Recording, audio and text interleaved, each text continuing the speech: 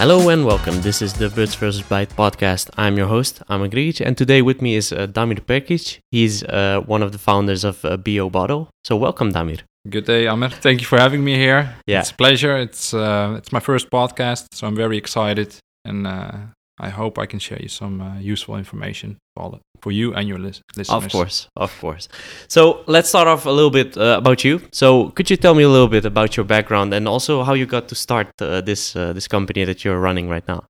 Yes, of course. So as you can hear from my name, it's not really Dutch. I was born in former Yugoslavia. When I was 6, I came to the Netherlands with my parents, and I studied logistics and economics, but I always knew when I was young that I wanted to start a big company. I was dreaming as a child about an empire, and it was weird because what child of 12 thinks about these things? So when I finished my studies, logistics and economics, I worked for 5 different companies in 7 different functions within 5 years' time. So as you can hear, I was really searching for something. Yeah.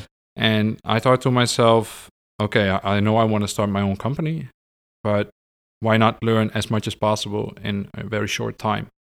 So that's why I just switched from one company to the other and did a lot of different functions, just to learn how the corporate world works, how factories work, how the office work, how finance works, how purchasing works, sales, marketing, all these kind of things.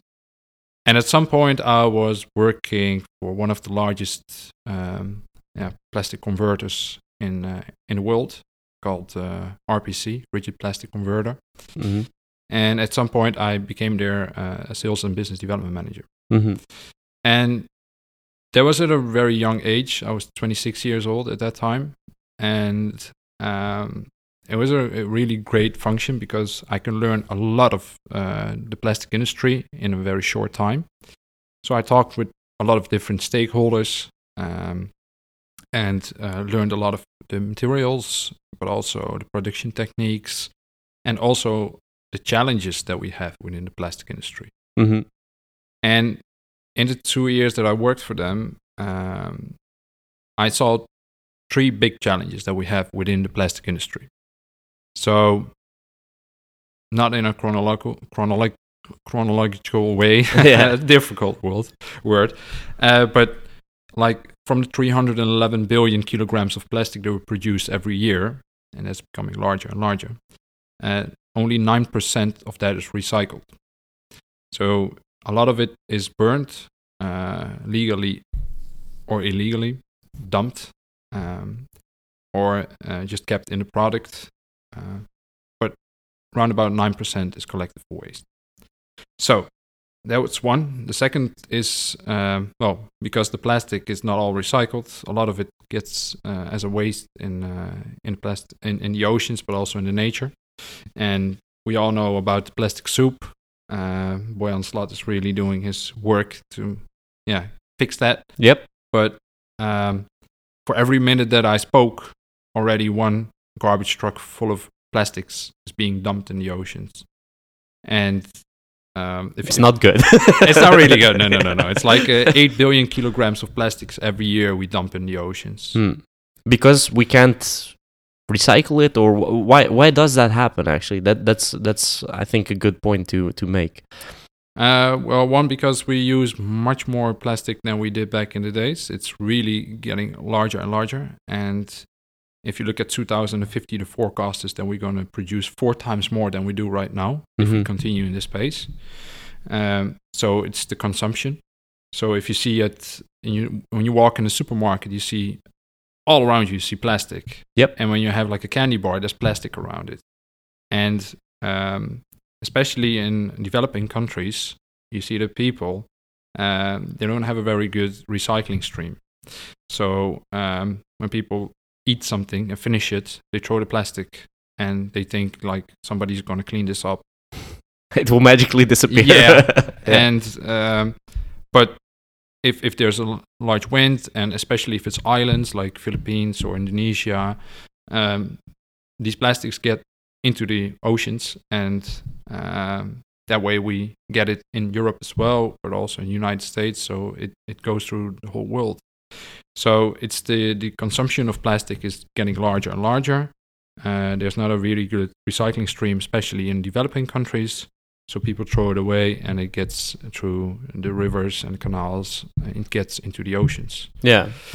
So that's one. And that's sorry to interrupt you there, but that's also the reason why you felt to start something new as well, right? Because you saw that the companies that they didn't get it yet, that they need to change this behavior, right? Yeah, it's especially like I always say to myself and to others, like plastic doesn't have feet and walk to the shoreline and just do a bomb into the water, and they're like, yeah, I'm into the water. No, it's like we the people, we do it. So we have to look at ways how to make sure that we use less plastic. Yeah.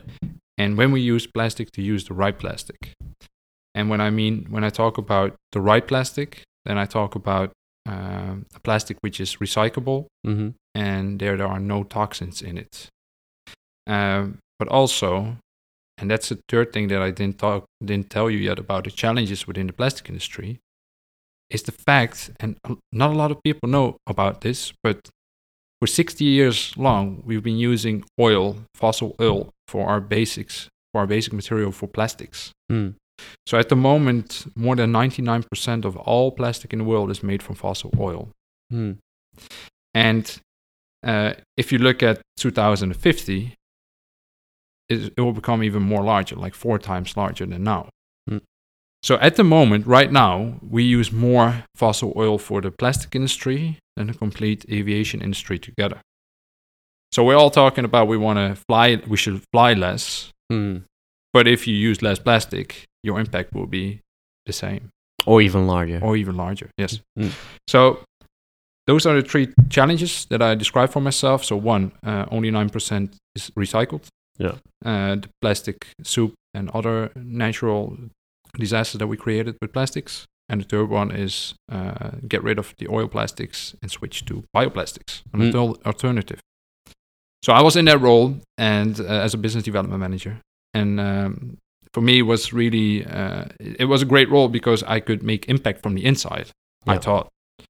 So I talked with clients, with my customers, but also new customers about their new products that they want to get produced at our factory. And I started to talk with them about bioplastics as an alternative to the oil plastic that they've been using already. And I've been doing that I did that for almost a year, and I tried to persuade them to switch. And at some point I was sitting and there was like a meeting. There are a lot of people at a meeting. And I just said, okay, for that product, bioplastics could be a very good alternative. And there were like 6 people sitting there and 1 woman, like 5 men, one woman. And when I said bioplastics, I thought she would support me. Yeah. She would stand beside me because women are in general more conscious about the environment. That's my opinion. And she was the only one that laughed at me. Crazy. So she was laughing because I just said bioplastics. I was like, what's so funny about it? It's like, that's the future. That's the new plastic. And for me, that was the turning point. I was like, okay, this industry is never going to change from the inside. I have to get to the customers, so the consumers. And when consumers demand something from the market has to adapt. Yeah. Because if it doesn't, if there's one party, let's say like Tesla, and they make really cool cars that are fast, innovative, and people want them, and they get a new car like a Tesla Model 3 that's even priceable, you can pay for it. It's not like 100,000 euros, but it's also for the normal citizen. And people want it, and you lose market share, let's say Volkswagen or Ford or all the other companies, they have to adapt to what Tesla is offering the customers because the customers, the consumers, they want electric driving. So for me, that was like the strategy in my head, like make sure that the consumers demand of the market that we use the right bioplastics. Yeah, and that's also the point where you wanted to start a company, and you started the company, and you started with creating a bottle out of bioplastic, right? or at least that's the first product that came from your company. So why a bottle? That's maybe a good question to start off with. Why a bottle? Yeah. So like 3.5 years ago, I made the decision in my head that I wanted to start my own company. Mhm. First, I applied for Tesla to work there because I find Elon Musk a real visionary who is changing the world for the good. And I thought, okay, let's try one more employer to see if I can work there, you know. But in my head, I was like already like, no, you can't work for anyone anymore. Like you have to start your own company. So I did apply for a function, and I did through the whole procedure to get that job. And I got the job. Oh, really? Yeah, I was here in the headquarters in Amsterdam. I got the job, but I was like, you know, my feeling was saying, no, you have to start for yourself. But the other side of me was saying, no, but this is Tesla. You can't refuse Tesla. And that's a tricky decision to make, I think. It was a tricky decision. Yeah. And but I decided to start my own company, and they were really surprised that Tesla that I refused their offer. Okay. Yeah. But it was the best decision ever. So I decided 3.5 years ago that I want to start my own company. And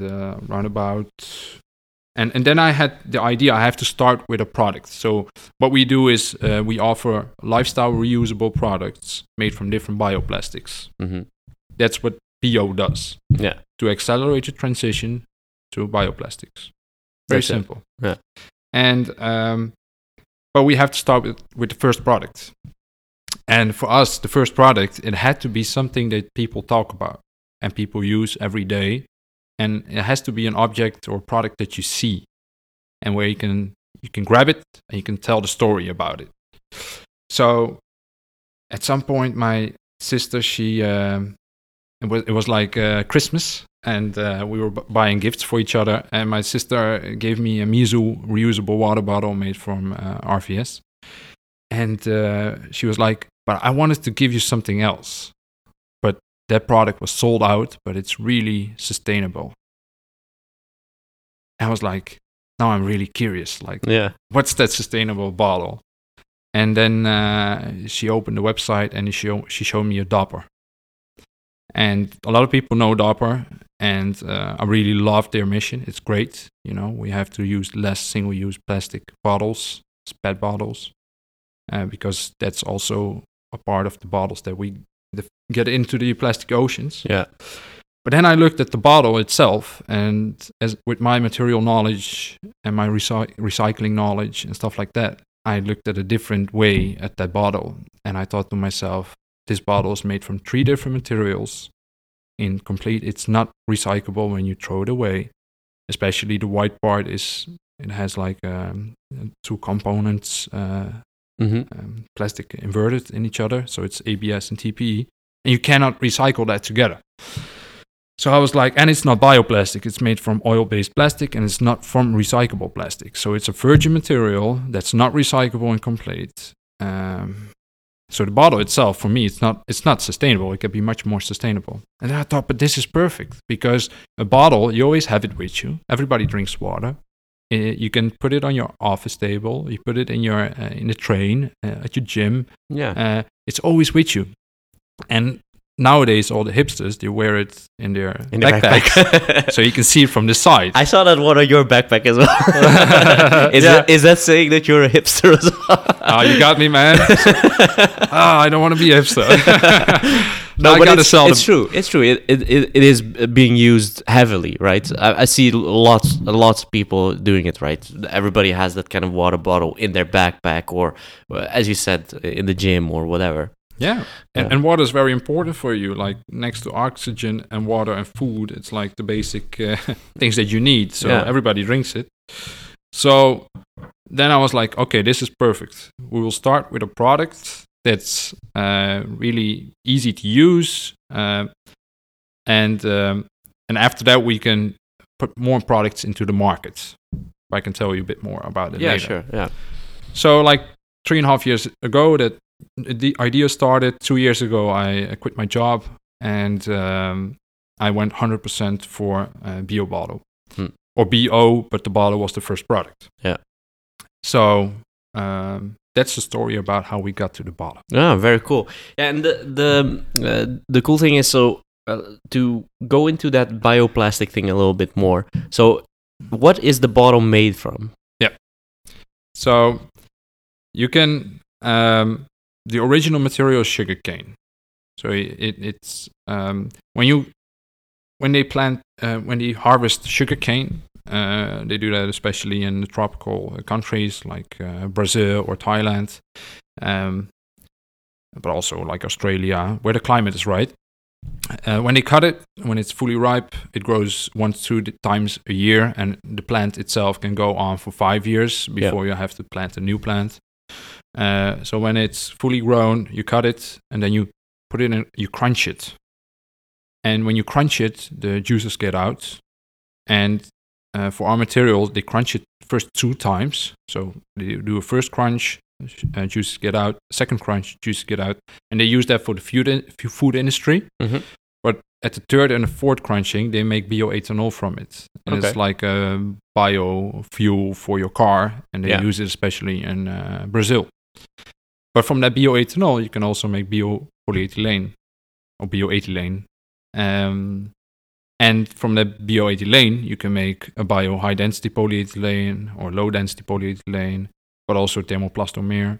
So you can make materials that already exist nowadays that are made from oil, but you can make them from naturally renewable materials like sugarcane. Okay. So that material is technically the same as an oil-based TPE or a high-density polyethylene. So it's really easy to recycle this product because the waste stream or the recycling stream that's already been used at the moment is also suitable for this material. Yeah. So that for me was the reason to pick this material first. Okay. And so just to clarify that a little bit more. So basically what you're saying is that currently we use these kind of fuels like, I mean, it's oil-based. So we use that oil to create plastic. And basically what you're saying is that the same thing that you can use for creating that plastic that we normally use, you can just say, okay, in this process of crunching that sugarcane, as you mentioned, you can actually get some material that also can create plastic, right? Yeah, you could do that. Yeah, and that's what basically what you're doing with your bottle as well. That's what it's made of. So, is it from my perspective? Is it 100% bioplastic, or how do you define that? Yeah. So the material itself that we use, we say it's at least 94% bioplastic. Okay. And the reason we do that is because partially the ring in the middle and the ring in the cap is made from a biothermoplastomer. Mm-hmm. But that biothermoplastomer is specifically designed and made for our application, for our product, from a company called Hexpol in Sweden. And we had to start with a lower bio-based amount because technically we couldn't get it right yet. So we are not 100% yet, but in steps we are enlarging it to make it 100% if possible in the future. Yeah. The body of the bottle itself, so the cap and the upper part and the lower part, and that's like more than 95% of the complete weight of the product.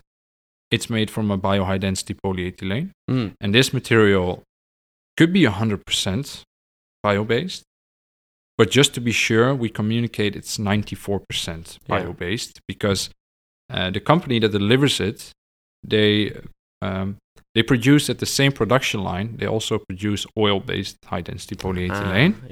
And when you get this package of food, and at the back it says it could contain peanuts or different substances. Yeah, traces of peanuts or whatever. Yeah. So it could contain also fossil oil-based high-density polyethylene. That's why we communicate at least 94%. Yeah, but for in newer versions, it could be that you grow more to that 100% that you want to get, right? Yeah, definitely, and we're working towards that. But I think 94% is a very good result. Yeah, already. very very good. Yeah, so just to step back a little bit, when you started out, so how do you actually start a company like this?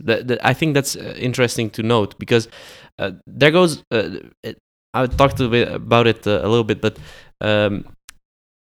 we create digital products, right? So a digital product, you don't really need. You don't need a factory for that. You just need some people that can actually create some software or can create it. But when you create a physical product that someone can actually use and take with them and have a nicely designed bottle, how does that work? Because that process is a little bit different, right? So you need more things. You need like a design.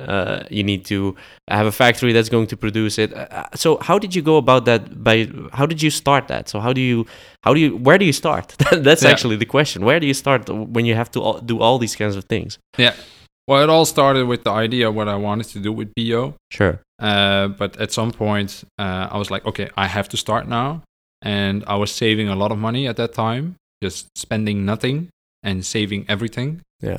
And I lived very cheap. I had a company car, so I didn't have a lot of expenses. So I saved like more than 1,000 euros every month, and I just put it aside, everything. And when I had a lot of money, I thought to myself, okay, we have to start with a design.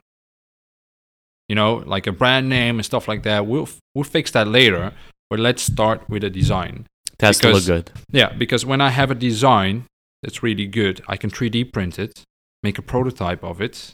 And nowadays you can 3D print SLA, and that's like, you can see through it. Mm-hmm. It's not ugly 3D printing of like 10 usually years ago. Yeah, usually the plastic is kind of a weird, it doesn't look good. Let's put it like that. Yeah. And but I paid for the design. I met a designer and we had a good talk, and it really clicked. He wanted to do something with bioplastics. I needed a design, and he was specialized in bottles. So it was really match made easy. In heaven. It's really a match made in heaven. He called himself the bottle designer as well, so it was fun. But we started out.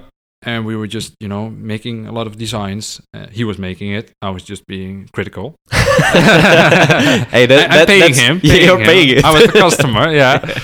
So at some point we had something. And I was like, okay, this is really cool. We have to do this. And that time we switched to a more technical company who can engineer the design more. Mm-hmm. And they engineered it. And I said to them, okay, I don't have that much more money anymore. I almost spend everything. I need to have a design that's a minimal. How do you call it again? How is it called in the lean startup? A minimal viable product. Yeah, I need a minimal viable product. Yeah. So I can show it to the world what my idea is. Yeah. And they made a minimal viable product, and I 3D printed it, and it cost me like 2,500 euros for one 3D print. But I had a really good looking 3D print prototype bottle, and everybody already thought that I had the bottle. Yeah. Where can I buy it? Yeah. But it was like 2,500 euros. But if you want to develop the tools to make products like this, you need around about 100,000 euros. Yeah. So it was a very small investment compared to what I needed. So I had a product, and I made the product as this right now, but I also made it with a blue cap and a green cap.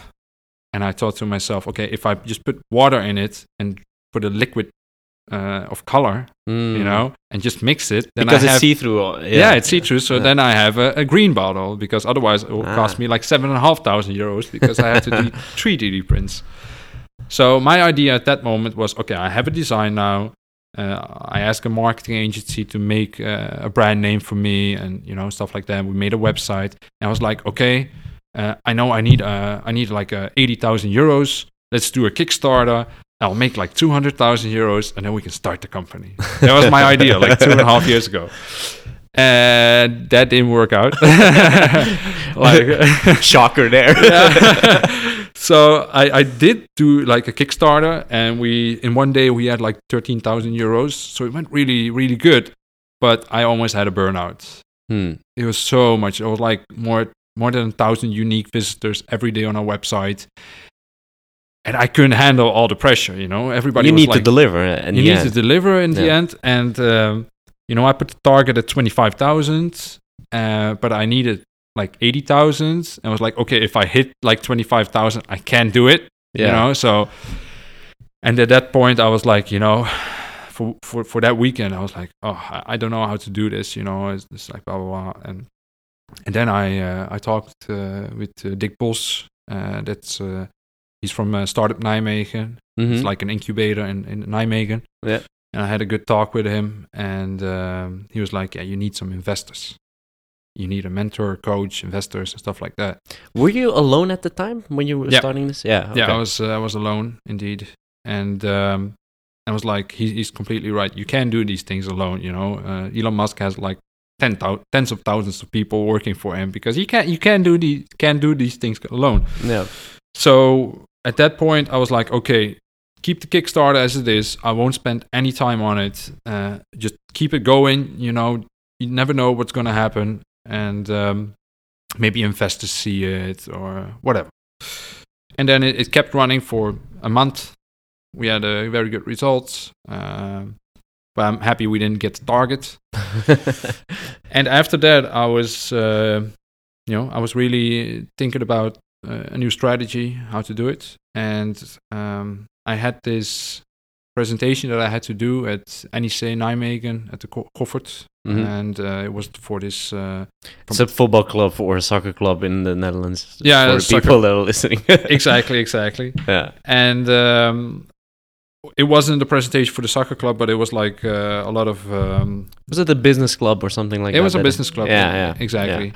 And I did a presentation, and I just finished with like, I need 100,000 euros. I need an investor. Who's in? Yeah. And it didn't really work out.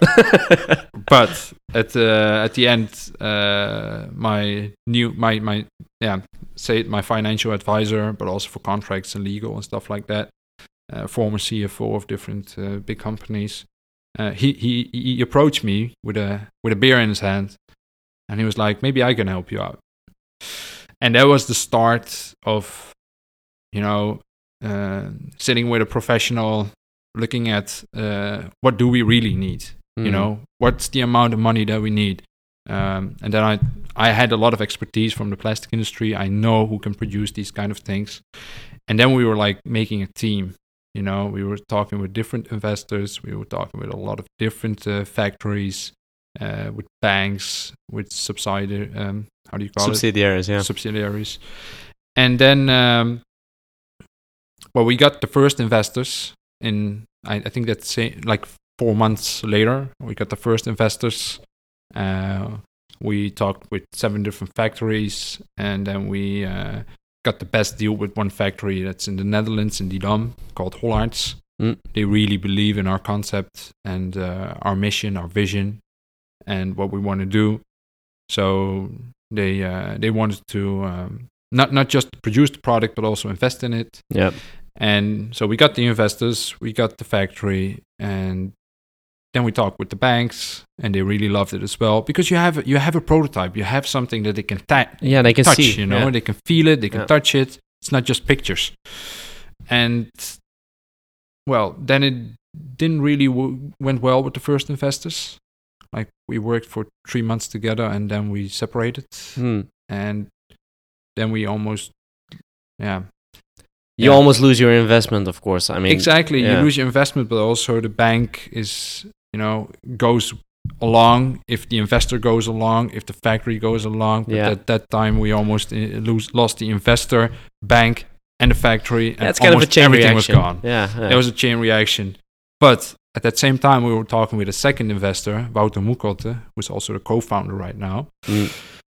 And he really, he's a great guy. He really believes in our mission, and he understands why we have to do this. And he was like, even though the other investors, we stopped with them, I will still invest. So he invested. We got to the factory again. We did a presentation. We got them convinced again. Then we got the Rabobank convinced. And then we got all the money together just to start this thing. Okay. And so you create the bottle. Well, the actual sugar cane and stuff like that is in Brazil. Exactly. So how do you get to a person in Brazil, right? that's also a thing. How did you actually get that kind of sugarcane plantation? How do you get that on board? So how do you find that? Yeah, good question. So in that 2 years that I worked for the last company, I learned a lot about stakeholders and material suppliers and stuff like that. So I knew exactly where to find it. And there's this company called FCure in Germany, and Steven Schuitema, he's my contact person over there, and he's great. And I talked with him also in the beginning when we just had the prototype, just to make sure that we can get the right material for this product, because we were designing something based on a material that we wanted. So it wasn't a design and then material, it was material then design. So that's a complete different way of design thinking. Yeah. And so I talked with him, and they import the material from Brazil. So they already have a contact there. They have a contact there, and the company is called Braskem, who does that in Brazil. They import it, and they put additives in it if you want it, and they can deliver it to the factory, and then we can produce it, and then we can spread it. Yeah, because you actually produce it in the Netherlands, right? So the whole product is basically Dutch. The only thing that's from Brazil is actually the material, right? Exactly. So I just wanted to prove that we can make a product from bioplastic in the Netherlands completely. Like, so the design is made in Dutch in Holland. Yeah. The tooling, all the tools are made in the Netherlands, and we produce in the Netherlands, and we can still have a very financial, sustainable business model. And this is the proof that it is possible to make great things from bioplastics. This is a CO2 positive bottle. We take more CO2 from the air than we put it in there. And we show that it is possible, and that's the whole idea of Bio. Make reusable lifestyle products from different bioplastics, and show people that you can have a great design with great functionalities for a reasonable price. Yeah, and the big point here is that when people think about bioplastic, they almost automatically think about the degradability, right? So they will think, okay, if you throw this somewhere in nature, it will just disappear. But it's not like that, right? No, it's not like that. Definitely not for all bioplastics. You have bio-based and biodegradable plastics. Like bio-based plastics and biodegradable bioplastics. Yeah. And like a PLA is biodegradable, but only under certain circumstances. So you have to compost it. If you throw it away outside in your garden, well, it will stay there for years, So nothing's going to happen. Nothing's going to happen, because it doesn't have the right circumstances, the bacteria and the moist and stuff like that. And also for our product, it's also don't throw it away. But when you give value to a product, and that's why I'm always talking about making lifestyle reusable products, then people don't throw it away. Like when you go and buy, let's say, a Mars, and you got the wrap around it. So you buy the Mars not for the packaging, but what's inside the packaging. Yeah, the chocolate bar. Exactly. Yeah. And when you finish the chocolate bar, you feel a bit bad, but also good. Of course, everybody's been there. Yeah. But you want to get rid of the plastic because it's garbage. You didn't pay for the plastic. You don't want that, But for us, when you buy our product, there's air in it. You're not paying for air. You're paying for the object itself. Yeah. So it has much more emotional value for you. So you won't throw it away. Yep. You don't see a dopper in the ocean. No, actually, I got a dopper, I think, a few years ago, and I still have it. So it does it. I get why it's not the product is not the thing that's within, as you said. It's a psychological thing, right? So it's you bought the bottle, you didn't buy the contents of it, you didn't buy the water in it because there is no water in it, right? That's Exactly. So you keep it with you. Yeah. So I want to talk a little bit about what kind of effects the plastic has on the environment and stuff like that. So how do you feel that bioplastic will solve those kinds of things? So we talked a little bit about the plastic soup and stuff like that. Do you think there is that bioplastic will solve part of that problem, or how do you view it?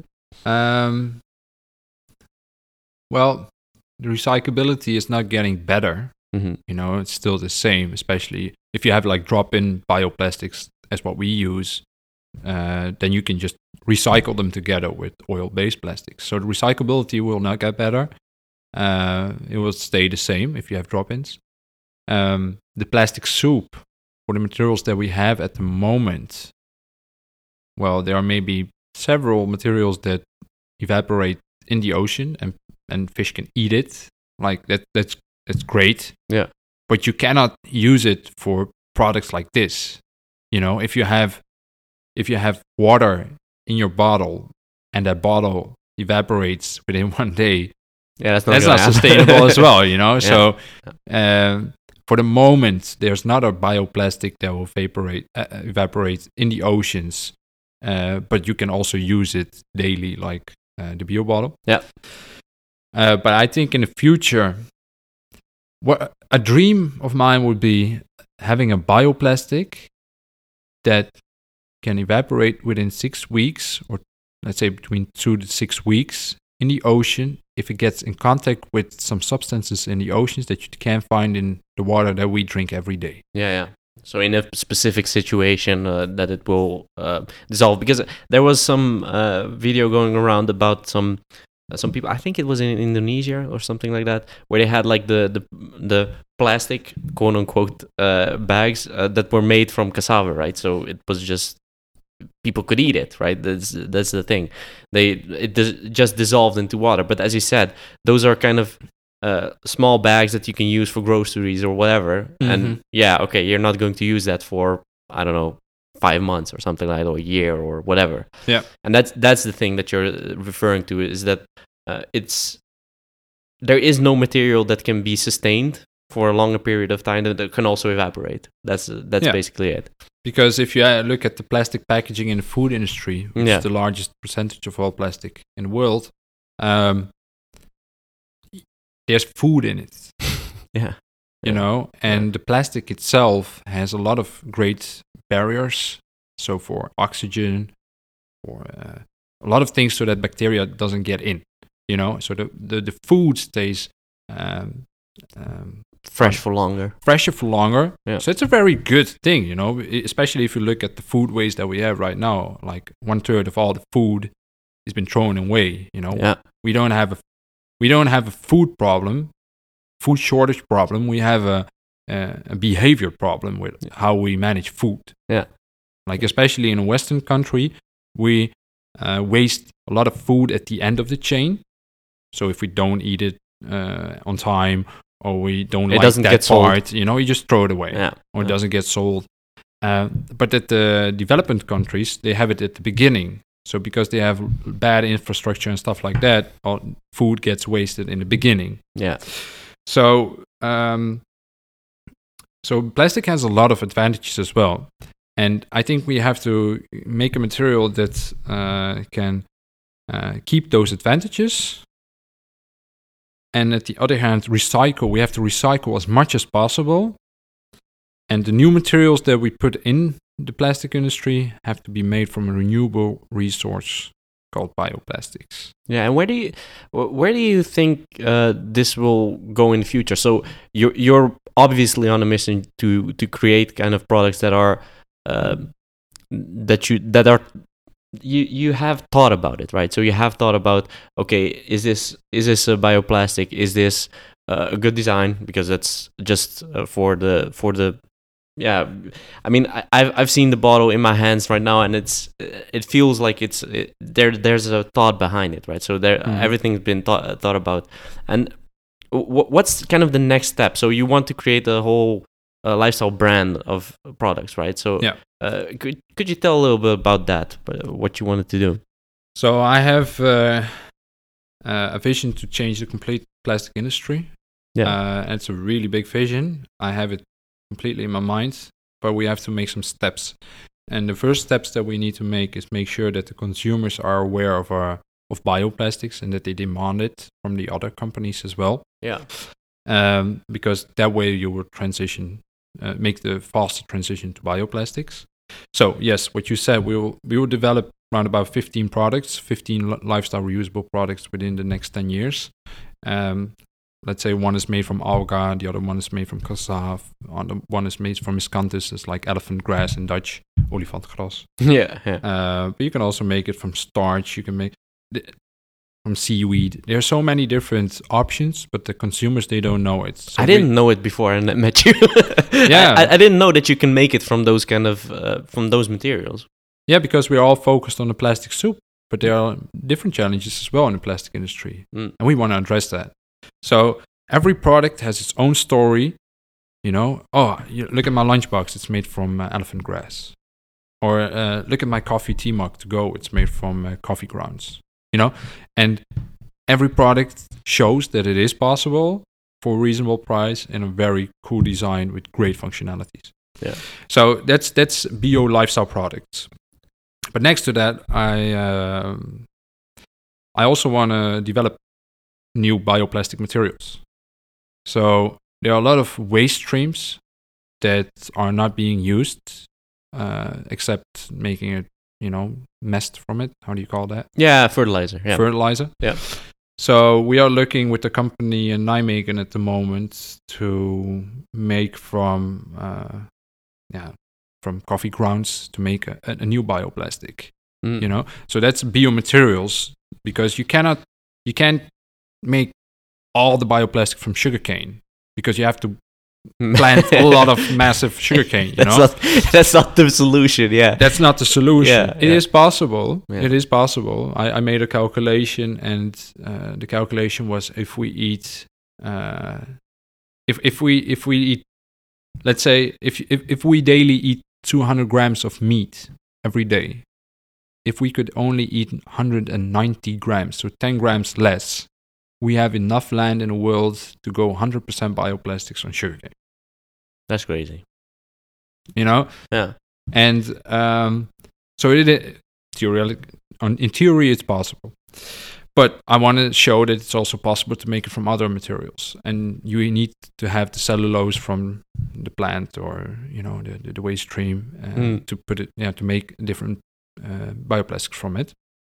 So we're looking at that. So that's biomaterials. You have bio lifestyle products, and in the future, I want to start our own plastic injection molding companies. Yeah. So bio factories.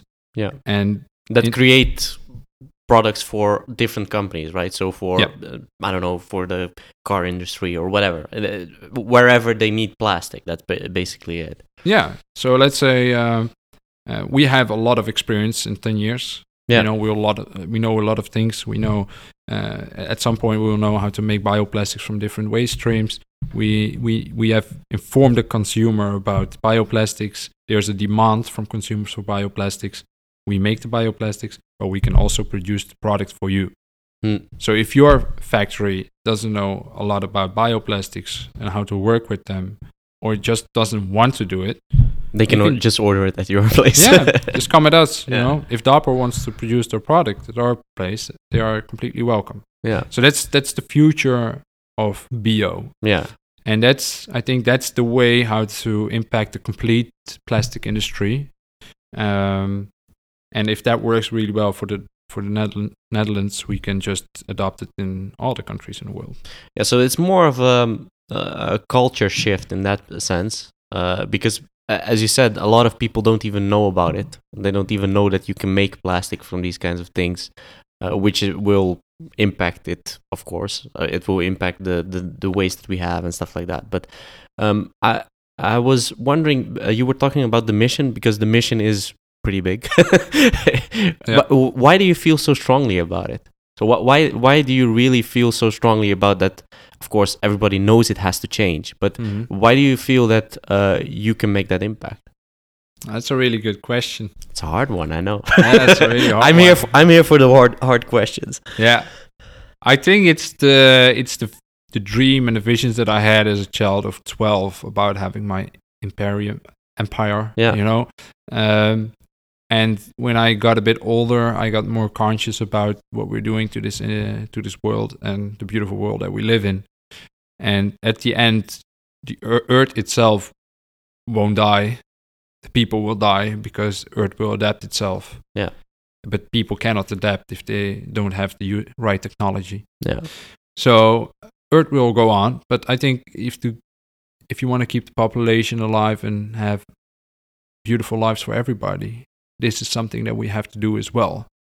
And I worked within that plastic industry, and I saw that the change won't come by itself. And it won't come from that industry itself. No, yeah. You have to accelerate that transition as fast as possible. And I see it in my head. I have a very clear picture about how we can do it. And I think we can do it 100%. But yeah, it will need some time. You'll need some hard work. You need some people as well. We need people, and I learned that 2 years ago. The hard way. Yeah. So we have a team of 5 right now, and we are all doing a great work for a great mission. And all props to them as well. Yeah, it's going pretty well as far as I can hear from you. So I have one more question to wrap up. This is a question I always ask at the end. What are you most proud of since you started? Wow. I'm all about the hard questions again. Yeah, good question. I have a lot of different things that I'm proud of. I remember I had a dinner with Paul Polman from Unilever, CEO. Very cool. At some point, I had a presentation with Ed Nijpels in front of, let's say, a CEO audience. Yeah. It was really cool as well. Last year, I won the Best Picture of Nijmegen award. But I think what I'm most proud of is that this product is real now. 2 years ago, I visioned it. I had it in my mind. And it wasn't a reality, and now it is. And I think that's, it proves to me that if you have a vision, and if you think about it more than enough every day, and that vision gets really clear, and you work hard, you make the right plans, get the right people, everything's possible. And this is a real example of what is possible when you envision it.